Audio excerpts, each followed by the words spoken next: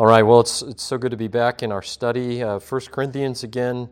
Of course, we have chapter 2, or part 2, rather, of chapter 5 to finish up here tonight, if you were with us last time. So go ahead and take your Bibles and make your way back to this chapter that, as we said last time, really surfaces for us not an easy topic to cover, that of church discipline. Church discipline. You know, this is why, in one sense, I love preaching verse-by-verse consecutive exposition, because it's not often that pastors and preachers get up and just say, man, I really just want to preach on church discipline tonight. So, you know, of course, as we work our way through the text of Scripture, we're forced, in one sense, to deal with whatever passage is before us. And so we find ourselves in 1 Corinthians chapter 5, and that is the topic that we're going to continue to discuss and think about. And just think about this, just as Christians, look, don't imagine that you can come on a Friday night and hear only what you think would be applicable to your life, right? You might say, well, I don't need to know all that much about church discipline. Well, actually, this passage in the Scriptures would tell you that you're very wrong in that. And you add to that, right, 2 Timothy 3, the fact that all Scripture is breathed out by God and profitable for us, that includes this. And so we just have to say that in case you're tempted to maybe tune out on this topic. Or now some things, no doubt, are harder maybe to connect as to how does this relate to me? What does this mean? And why does this matter for me as a Christian? I would say church discipline it's not as hard as you might imagine. All right? Partly because what we said last time, church discipline really is all we're talking about is we aren't even essentially speaking of a formal process and public announcements and things only leaders have to deal with, right? Anytime we come to speak about church discipline, we're speaking of just simply the process or that command that Jesus gives to us to deal with sin among Christians. That's really all we're talking about. And so if you're a Christian and you're among other Christians and you sin or others sin, then this applies to you. So how relevant is that? So we started this chapter last week with just a few verses to cover that remain. And we said last time that it's important, again, for us to study this topic because God does care about sin in the congregation.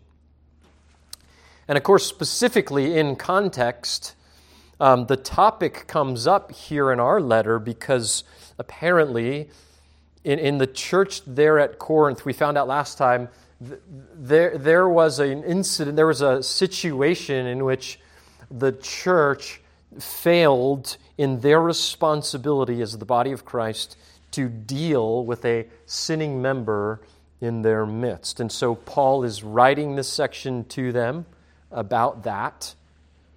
He first calls them to practice this teaching, this church discipline, and then he will, as we'll see here tonight, clarify for them something that they'd misunderstood apparently about that practice. So just to ease back into it, let me just read the entire chapter just to kind of jog our memory a bit. It will do a bit of a review to get a running start into the rest of these verses. So 1 Corinthians 5,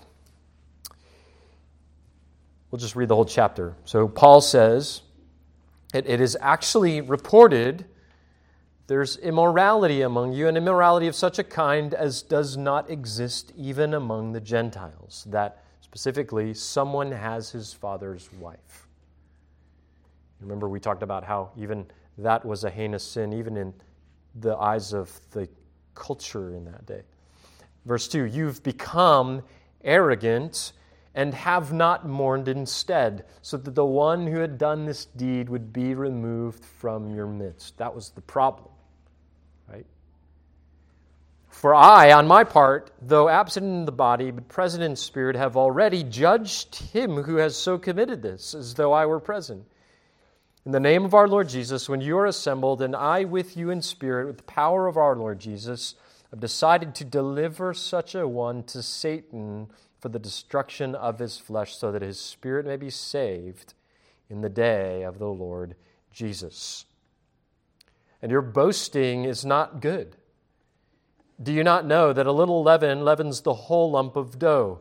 Clean out the old leaven so that you may be a new lump, just as in fact you are unleavened. For Christ our Passover has been sacrificed. Therefore let us celebrate the feast not with old leaven, nor the leaven of malice and wickedness, but with the unleavened bread of sincerity and truth. And I wrote you in my letter not to associate with immoral people. I did not at all mean with immoral people of this world, or with the covetous, and swindlers, or with idolaters, for then you would have to go out of the world.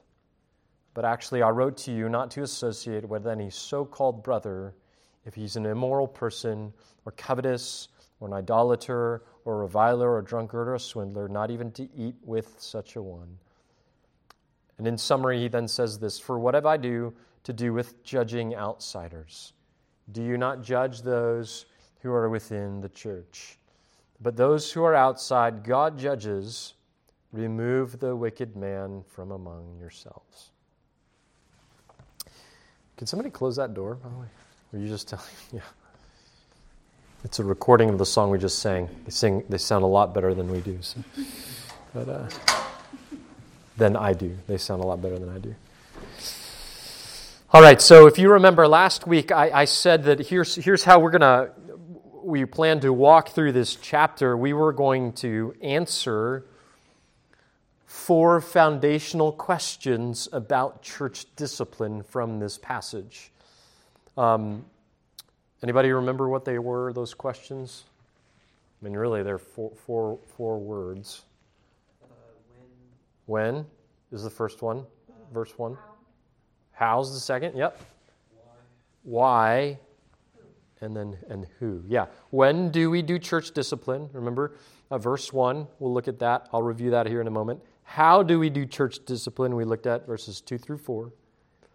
Why do we do church discipline? I think we ended kind of in the middle of that one, verses 5 through 8. And then who do we do church discipline for? In verses 9 through 13. So we're going to pick it up, but we made it, if you're through 2.5-ish questions. So in case you weren't here, let me do a quick review of the ground we've covered already, and then we'll finish the rest of this tonight. But notice first, remember we looked at from verse 1, we answered the question, when do we do church discipline?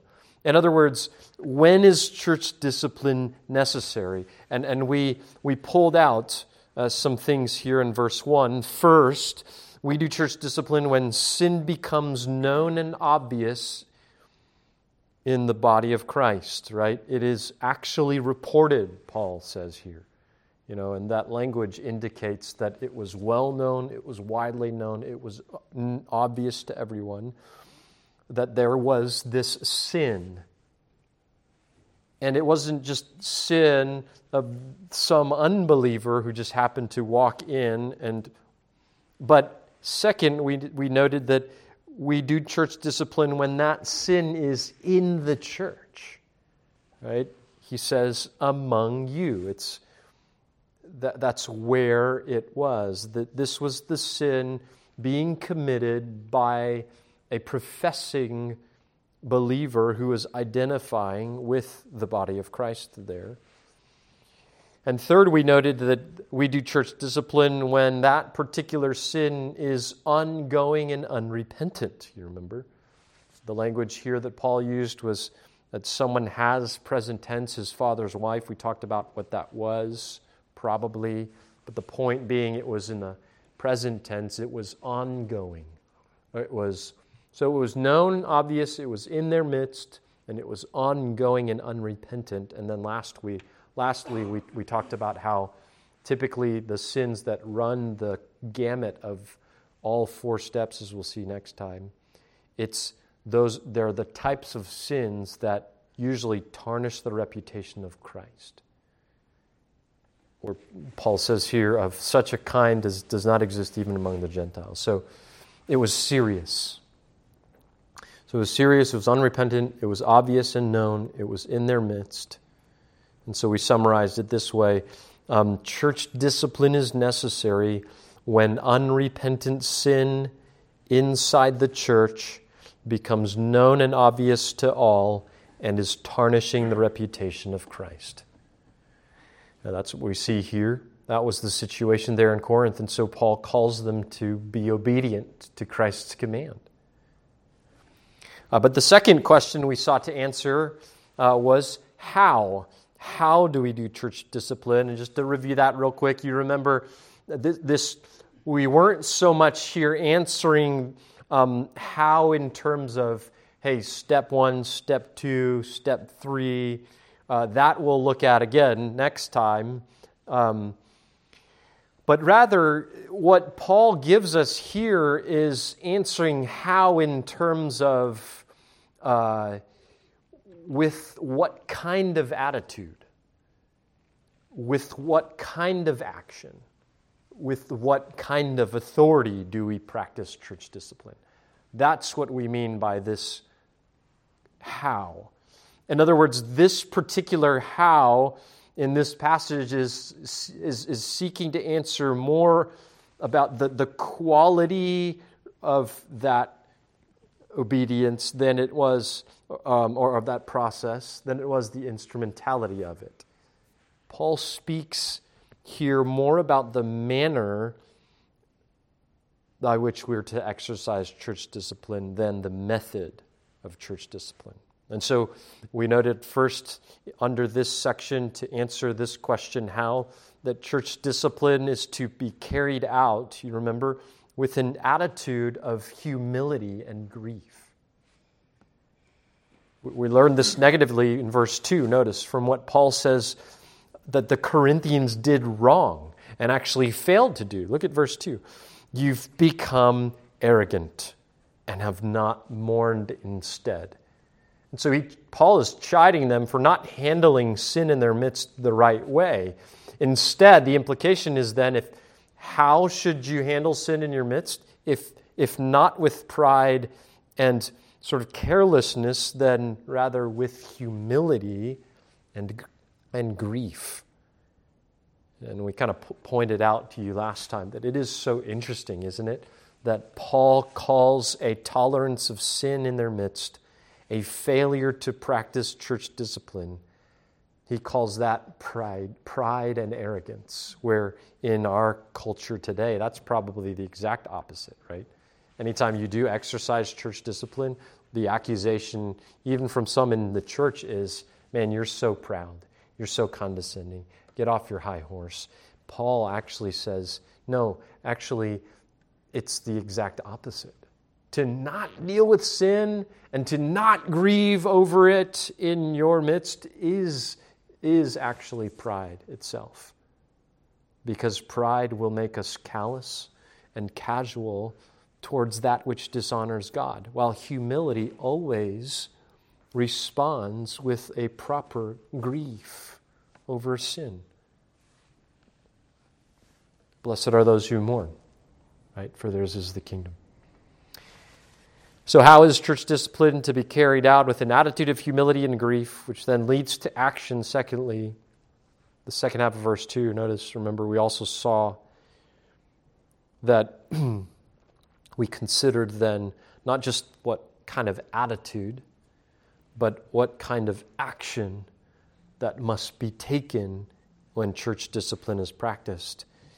And first, we noticed that the sinner is to be kicked out.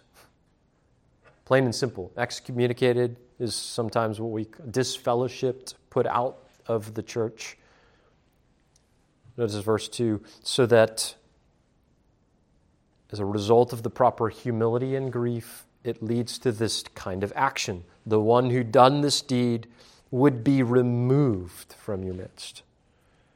That is to say, they're no longer to be treated or seen or identified as part of the covenant community of Christians. This is essentially then the kind of action that is to be performed when we're talking about church discipline at the end of the day. And we also noted here, in sort of talking about what kind of action this is, we noted from verses 3 and verse 5, just look at it again, that Paul describes this kind of action as a kind of judgment and delivering over to Satan. That's just such strong language, isn't it?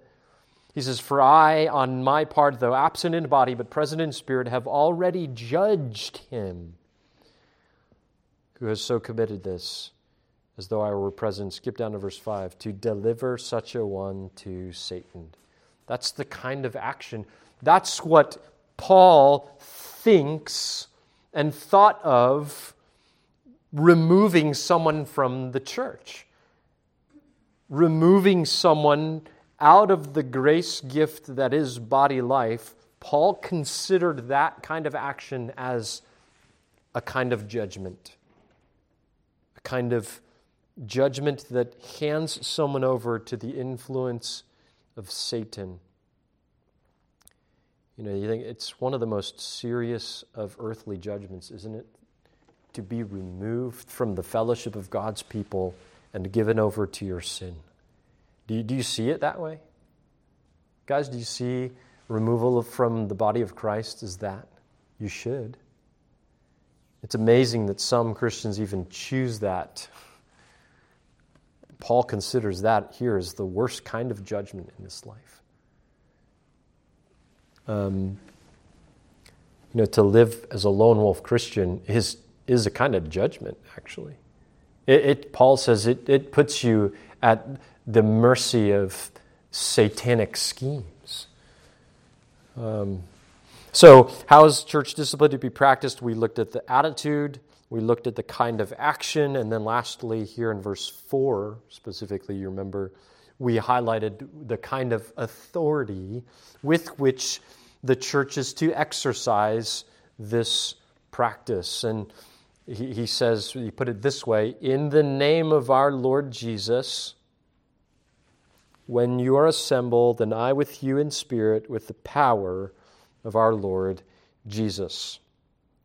So not only was this an apostolic authority with Paul's own stamp of approval, right? I with you in spirit. That's all that means.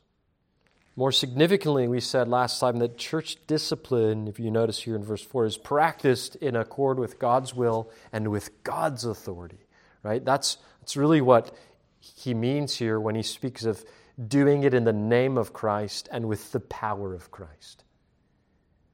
Listen, church discipline is not an option. It is God's will. When it's carried out biblically, it has His authorized stamp of approval on that decision about that sinner. Look, that's sobering. You don't ever want to find yourself in that spot. Listen, when the church gathers corporately, that's what he means when he says here, when you are assembled, to practice this in agreement with the Scriptures and the teaching of the apostles. That process, beloved, is approved by heaven. It's pretty incredible. You can't get any more authoritative on this earth than that right there. So to summarize the answer here then to our second question, How do we practice church discipline? We learned here that church discipline is to be performed by corporate excommunication with an attitude of humility and grief, and on the basis of Christ's authority. That's the summary for the answer to this particular question. I'll say it again if you're trying to write it down.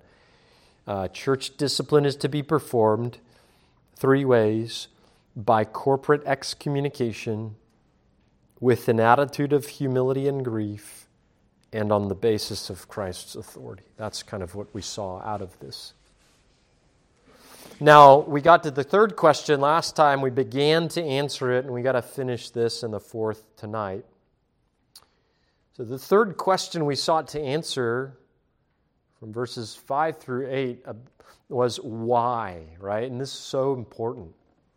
Why do we do church discipline? And you might think, man, and it's probably the best question, right? And it's probably the most pressing one. It's probably the one that is stuck in your mind most because this is not an easy thing to do, right? You know, anytime God asks us to do something that we find a bit offensive or hard, I love that He always gives us reasons. And so that's what we have here. These are essentially biblical reasons for the challenging and unpopular practice of church discipline. And we noted last time that there were 2 of them explicitly in the passage here. 2 reasons for the practice of church discipline. The first was to rescue the sinner. And the second is to keep the church pure. To rescue the sinner and to keep the church pure. And we were only able to cover the first one from verse 5. If you remember, just look down where Paul says, look, I've decided to deliver such a one to Satan. Here's the first purpose and reason, rather. For the destruction of his flesh, so that his spirit may be saved in the day of our Lord Jesus. There it is explicitly. That is the first reason why we do this. It's not out of hatred for this person. It's not out of disdain. It's not to step on him while he's down. It is for his good. It is out of love for his soul. We want to see this person saved. We want to see this person restored. And so we argued last time from this that when Paul says he's delivered such a one to Satan for the destruction of his flesh, that he's not so much referring to punishment of this man's physical body. I don't take it that way, but rather I take it as he's referring to the doing away of the sinful principle of the flesh in this person, so that, notice the rest of the verse, his spirit may be saved in the day of the Lord Jesus. In other words, both of these purposes, we argued, are redemptive in nature, not punitive. The purpose of this discipline and handing over to Satan is so that someday this person might wake up from their dangerous condition and repent. So the first reason for church discipline is to rescue the sinner. And that's where we left off. And so let's pick it up here with the second reason tonight, which is one that I told you last time I was most excited about because I learned the most in my study on this one. And that's sometimes, it's most of the time, that's where I get most excited, where I learn the most. And that is this purpose, to keep the church pure. Notice this purpose. It's found in verses 6 through 8, where Paul, he now begins to pick up and use an illustration along with some Old Testament allusions that need to be explained a bit because they're not familiar to us. So notice first the principle he lays down here in verse 6. He teaches us with a baking illustration. Okay, how many of you bake? Men, don't be shy. You know, the extent of my baking knowledge I've gleaned from the Great British Baking Show. Okay, so that's the extent of my baking knowledge. But notice verse 6. We'll have to explain this a bit. He says, your boasting is not good. Do you not know that a little leaven leavens the whole lump of dough? Now, some of you are saying, no, I didn't know that. Well, they should have. Paul is referring to something that the Corinthians would have been very well familiar with, at least in their culture, because the analogy is borrowed from this everyday task that they did in their home. You know, much like, I'll try to explain it, again, with my limited baking knowledge. Much like we use yeast today to cause bread to rise. Okay, forget the gluten-free people. That's no offense or anything. You just maybe won't be able to relate to this analogy as much, maybe. I don't even know if yeast is gluten or whatever. It's not. Okay, thank you. I'm going to stop. I'm just going to stick with the illustration. Much like we use yeast today to cause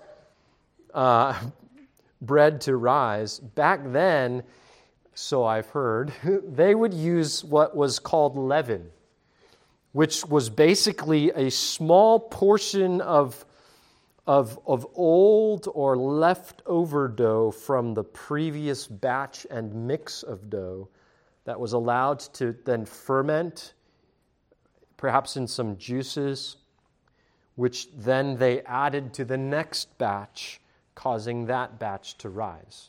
Okay, some of you who bake are like, yeah, that makes sense. Like, okay.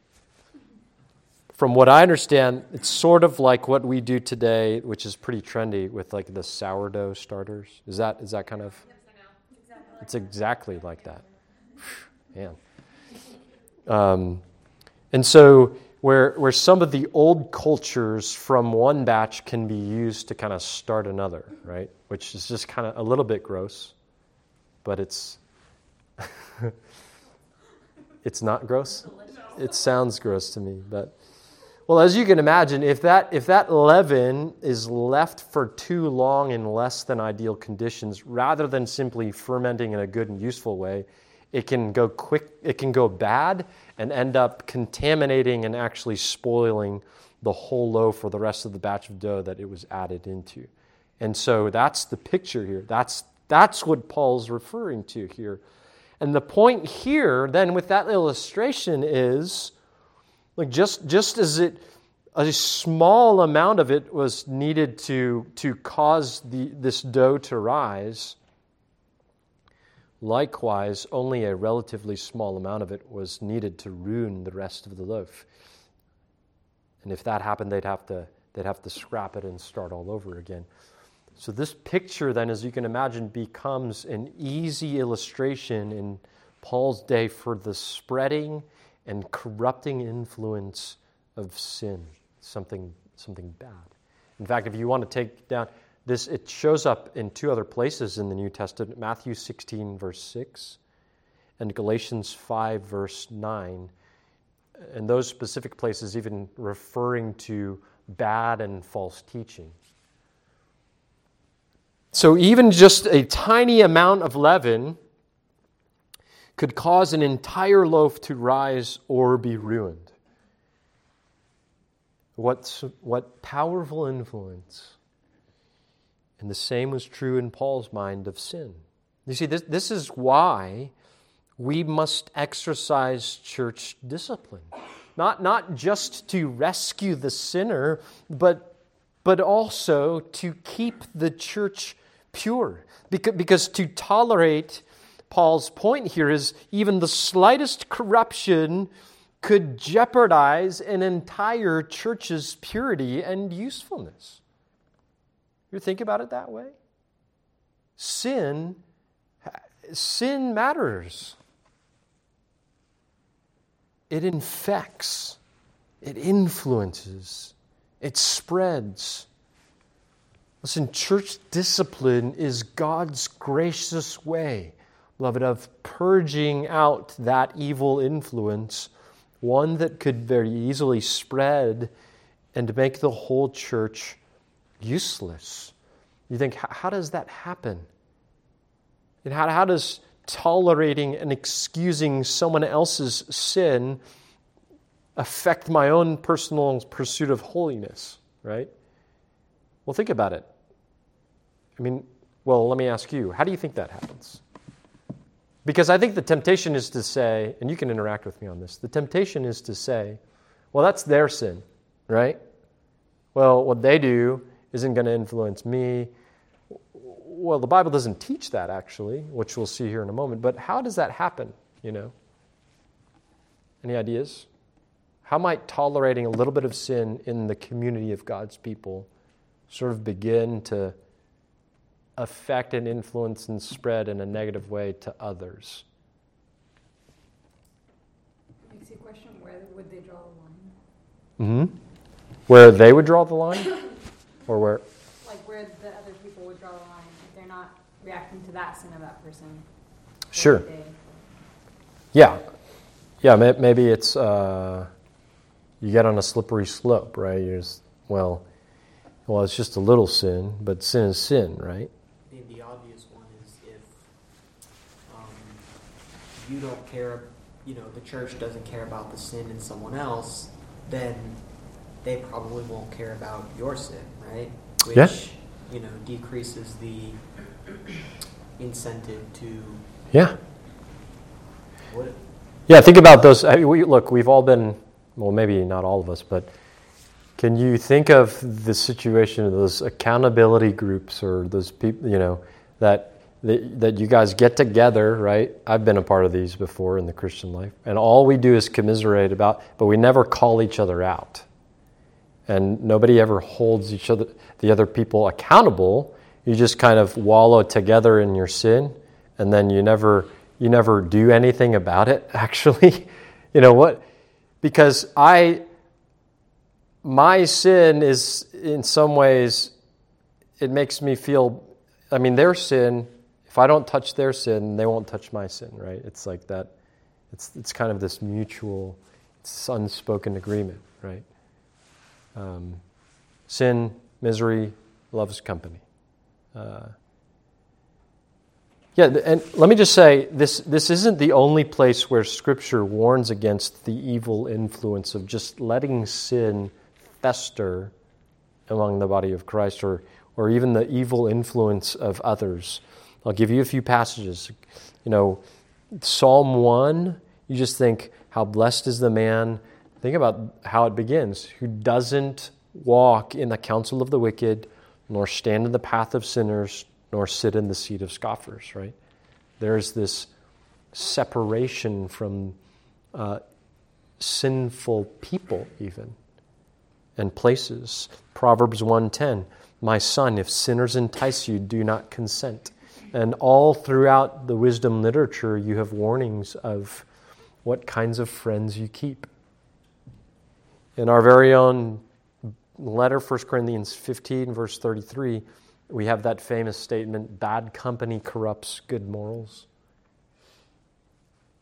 I think of Galatians 6, verse 1, also a church discipline context where Paul will say there, brethren, even if anyone is caught in a trespass, you who are spiritual, restore such a one in a spirit of gentleness. But then he warns us, listen, each one looking to yourself so that you too will not be tempted. Why would Paul say that? Because getting around sin, even getting around sin to help others in their sin, can pose to a temptation, can it?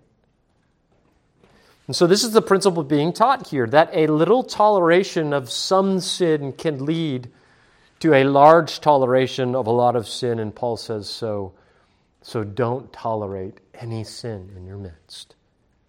Deal with it. So notice what Paul's command is here in verses 7 and 8. Clean out the old leaven so that you may be a new lump, just as you are in fact unleavened. For Christ, our Passover, also has been sacrificed. Therefore, let us celebrate the feast, not with old leaven, nor with the leaven of malice and wickedness, but with the unleavened bread of sincerity and truth. Now, this probably needs the most explaining. What's going on here? Paul now amplifies, in these two verses, he amplifies this proverbial illustration of baking by building onto it with two references to the Old Testament festivals that were closely linked together. And that is this, the Feast of Unleavened Bread and the Passover celebration. Anybody know what those two observances were meant to celebrate in ancient Israel? They go together, by the way. Probably one's more familiar than the other. What were the Feast of Unleavened Bread and the Passover intended to celebrate and memorialize for the Jews? Anybody? The easiest one is Passover. What was that? When did that happen? In Egypt, yes. What happened in Egypt? You remember? Moses said, "Let my people go." You remember that? Yeah, when God delivered his people from Egypt, right? Both of these celebrations are intended to remind God's people about how he delivered them from bondage and slavery out of the land of Egypt. You can read about this, sounds like you need to, in Exodus chapter 12. Okay, so that's your homework. And let me just briefly summarize the background for you. You remember the last plague that caused Pharaoh to let God's people go was the death of every firstborn in the land. And in order to avoid losing their firstborn, remember what was Israel told to do? Yeah, kill a lamb, unblemished, and then smear the blood on the doorposts, right? So that the destroyer or the angel of death would pass over, hence the name, and not enter in to kill their firstborn, right? And so that became a landmark instance for Israel to remember God's deliverance out of bondage. And every year then, Israel was to celebrate the Passover. But, listen, probably less known or familiar to you, if you read Exodus 12, right alongside that Passover celebration, or we could even say part of that Passover celebration, along with sacrificing a lamb for Passover, a critical part of their memorial act was to observe a 7-day period in which they were to purge their homes of any and all old leaven and to eat only unleavened bread during that period of time, which then became called the Feast of Unleavened Bread. And you ask why? What's significant about that? Well, to symbolize two things. Look, you guys need to know your Old Testament, okay? Because the New Testament stands on this background. Why were they told to do that? Well, it symbolized two things. How quickly they had to leave Egypt, do you remember? But more importantly, it symbolized this, that as they fled Egypt, God was saying to them, look, no old leaven represented the fact that they were not even to bring with them any vestige or semblance of their old life from Egypt with them. Not even a little bit of that leaven not even your treasured sourdough starter. How convenient. It's like, now I got to start all over? Yes.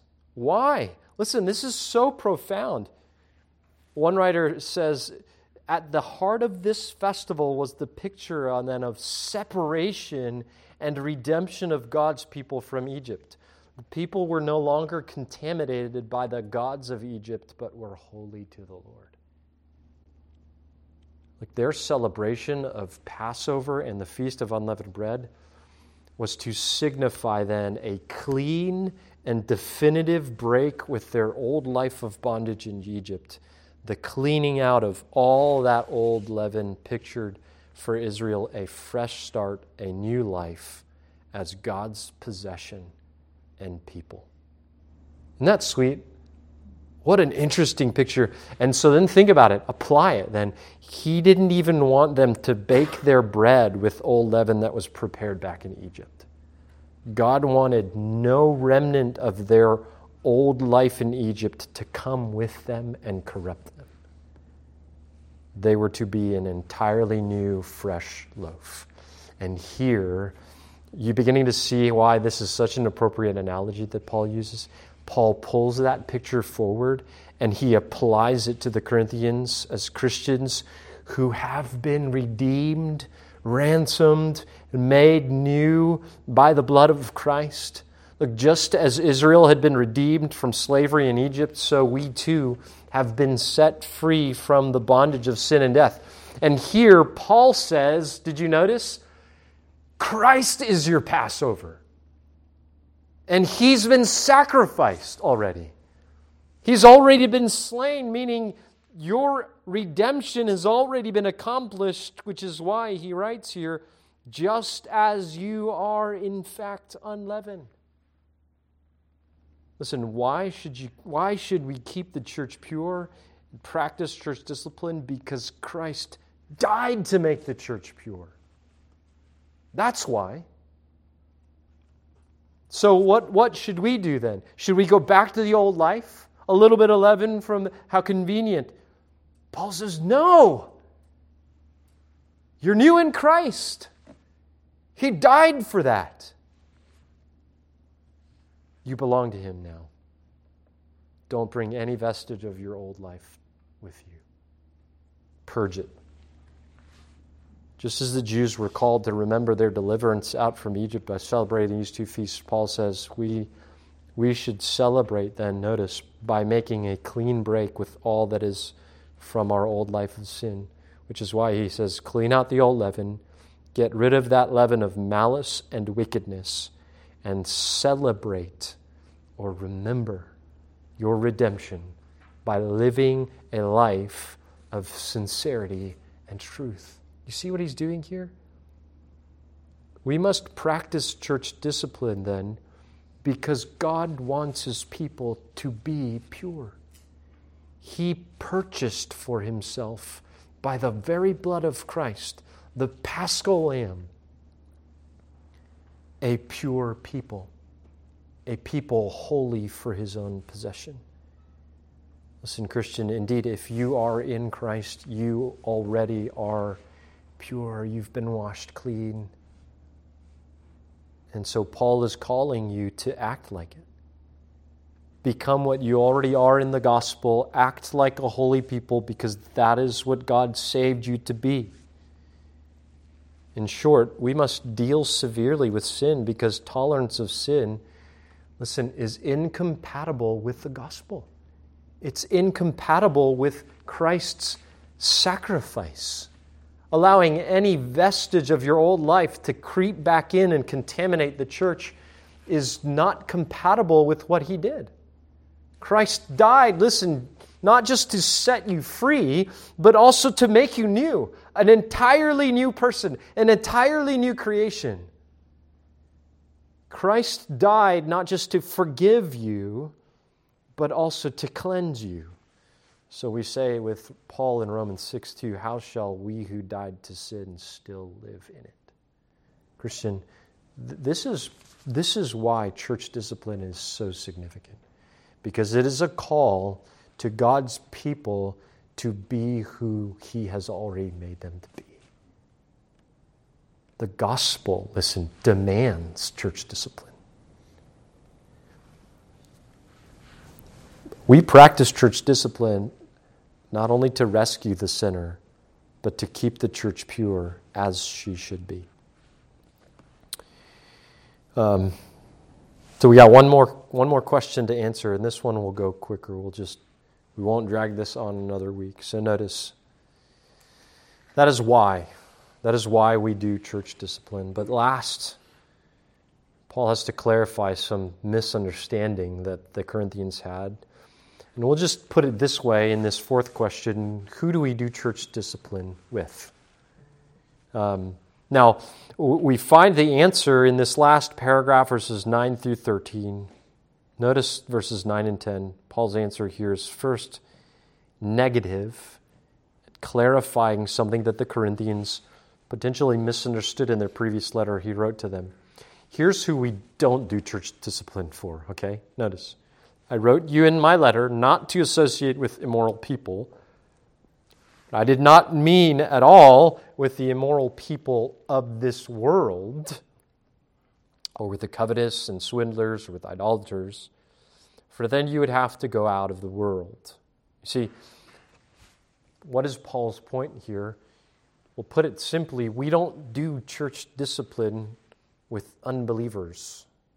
Okay, we as Christians don't go around policing sin-in unbelievers out there in the world who don't identify themselves with the body of Christ. We have no responsibility there. That's not our job. Right? We don't discipline, we don't seek to discipline those outside because they're not in. And if discipline means putting them out, then we can't put someone out who's already out, right? That's the whole point here. And so it's not to be practiced on those who are outside the church. But notice next, then he clarifies in verse 11, we do practice church discipline for those who profess Christ and attach themselves to the church, but live habitually in sin. Notice what he says in verse 11.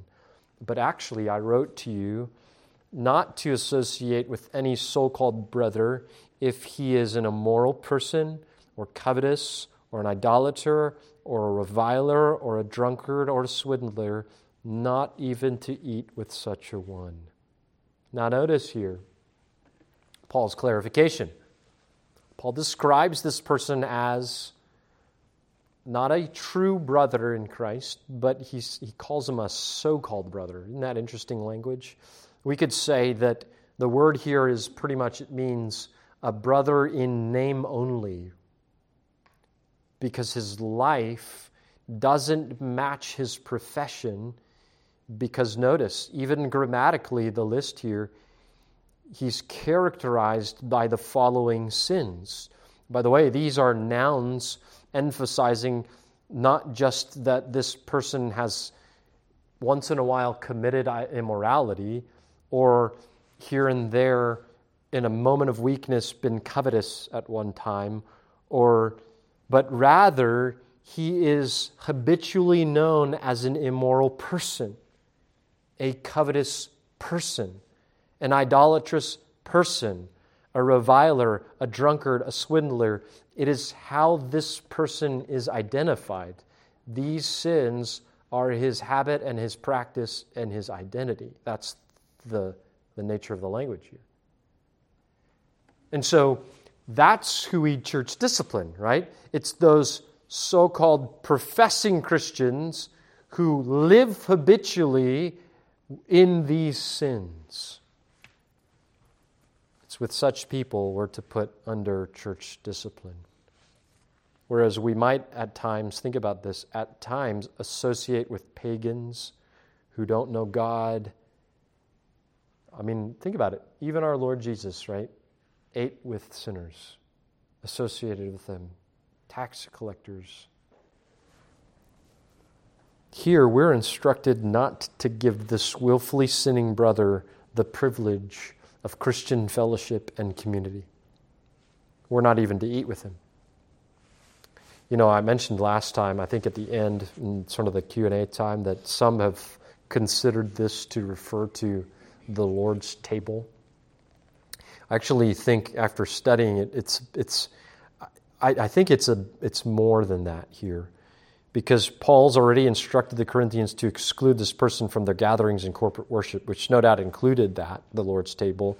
And now here he adds to this, he uses an intensifying word to not even eat with such a one, implying that this addition is one step more extreme and serious.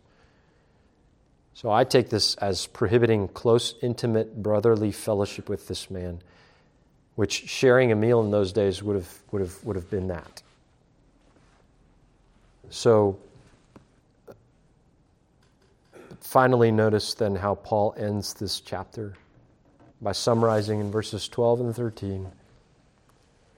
For what have I to do with judging outsiders? Do you not judge those who are within the church? But those who are outside, God judges. Remove the wicked man from among yourselves. You see, church discipline, guys, is actually a command to God's people. It's a corporate one, and it's given to all of us. You know, it is God's role to judge those outside the church, to deal with sin in unbelievers. But you know what we find out here? It is actually our delegated responsibility as God's people to make sure that those who sin inside the church are dealt with properly, to make sure that those who profess to know Christ, who identify with the church and yet continue in their sin, it's you and I, our responsibility to make sure that they feel the necessary and loving consequences of their hypocrisy and to hold them to their profession. So, contrary to what many in the church have said, we are to judge one another. Now, of course, we have to be very careful now about how we go about doing this, right? And when. And this is why I want to take one more week next time outside of 1 Corinthians to talk about what the due process of that discipline looks like from Matthew 18, so you guys aren't just running around willy-nilly disciplining each other, okay? So that's where we're going. That's what we'll cover next time. Okay? Well, that's chapter 5. Any questions, guys?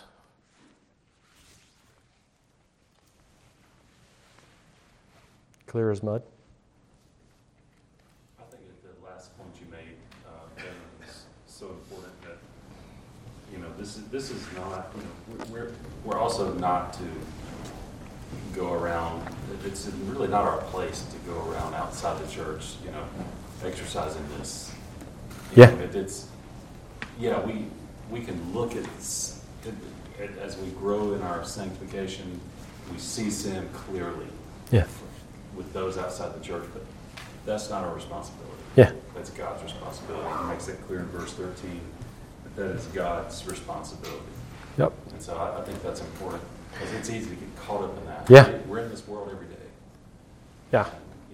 This is our responsibility right here in the church. Yeah, we'll put it this way. Church discipline is an in-house family function, okay? So kind of like my kids. I don't go around spanking everybody's kids, okay? It's like that we do for our own. It's kind of the same principle, right? And I think we've got to be careful of that. And it's not to say, listen, that we don't preach to the culture, right? And we don't hold forth truth to the culture and seek to influence an ungodly culture and shine as lights, Philippians chapter 2, in a crooked and perverse generation. We should. We are to be, as I've heard said before, the conscience to the culture. That is what the church does. But we don't discipline. That's a function and command given to those within God's people. That's a good analogy because I wanted to say that last week. I don't know why I didn't get a chance to say that. Yeah. The parenting and the children Yeah. and the disciplining at home. You guys don't understand that. You will one day, and you'll think back to this message. You'll say, "Oh, this is why we church discipline." Look at these little sinners. Yeah. that's Yes. exactly what will happen. You will, the Gerardos will see that pretty soon. Yeah. Gerados. No R. No R, Ben. Yeah. At least I didn't roll the R. Yeah. Hayden, did you have something? Yeah, I was just going to ask if you were going to take time to speak on, like, after somebody has, maybe they've gone through the whole process of being disciplined and being sent out, what it looks like, given that person repents of their sins, to come back into to be restored. Right. Like, Sure. what We can. I'll try to spend a little bit of time, even talking about that practically, even for our church. But from Matthew 18, there is some language that indicates, that speaks of what would happen would a person repent, which it stops the discipline process immediately. But so we will talk a little bit about that, but it doesn't address it explicitly. So, did you have a specific question about it, or just wondering? It was more just like you said, like if they were to like repent like in the middle of the process, of course that would kind of stop it. Sure. But, like say like the whole process goes through and it could be months, years until they repent. Yeah. Yeah. Actually, you know what the biblically in order of Matthew 18. What is the passage that comes right after church discipline? Anybody know? It's forgiveness. No. No, because Matthew 18, the discipline comes in the middle of the chapter. The rest of the chapter is that parable of forgiveness, where the disciples say, how often should I forgive? And Jesus says 70 times 7, highlighting and implying that were somebody to truly repent, even after the discipline process is carried through, that once that is proven, you forgive. You warmly receive the brother. You rejoice. You've won him back. And so if we never get to it, here's my answer to you. Study that next section on forgiveness. And then in 2 Corinthians, I'd have to look up the address, but of course in chapter 7 in 2 Corinthians you have marks of genuine repentance, and it was that person that actually, the Corinthians did eventually exercise discipline, but they did it to such an extreme that Paul has to write to them in that letter, okay, that's enough. Take it easy now. Receive your brother, he's repented. So there is a passage in there that speaks to that as well. I'd have to look up the address, though, for that, so I can send that to you. But I don't know if that helps. Any other questions on this? All right, let me pray.